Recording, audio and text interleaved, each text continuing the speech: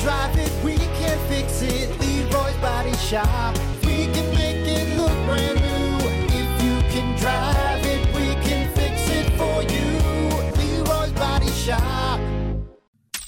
Hey, Brock. Hey, Hunter. What did we learn on the Plan B morning show today? Let's see. The first thing we learned is, what are you going to do with 35 porta-potties? I don't know. Yeah, right. That's 35. That's too many porta-potties, all right?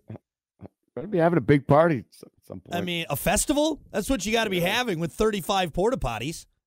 Like, where's the market on that? What are you doing? I don't know. We ended up at the fire festival. That's what.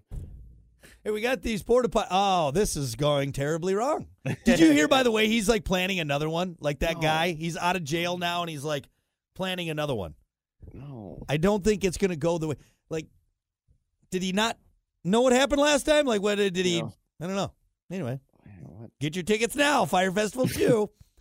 Hey, you know what else we learned? What? That the government's looking for a 6'3", 180-pound diabetic radio DJ to save the world. You're holding on to that. They're going to come knocking. Hunter, your country needs you. You there? We need I knew you. it. I knew you guys are going to be. I knew it. Yep. I don't think so, Hunter, but hey, fella can dream, right? Fella can It's dream. fun doing the show with you, man. It really was. I got to go. My country needs me. Oh, it does. It does it? Okay.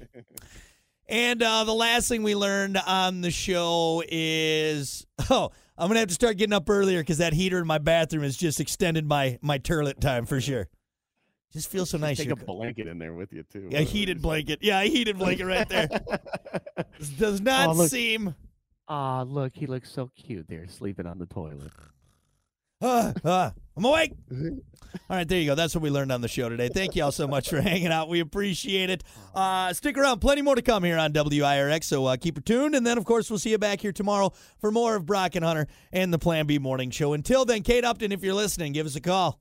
You know what? The government's not looking for it. 6'3", 180-pound radio DJ. Kate is. Kate is, really? All right.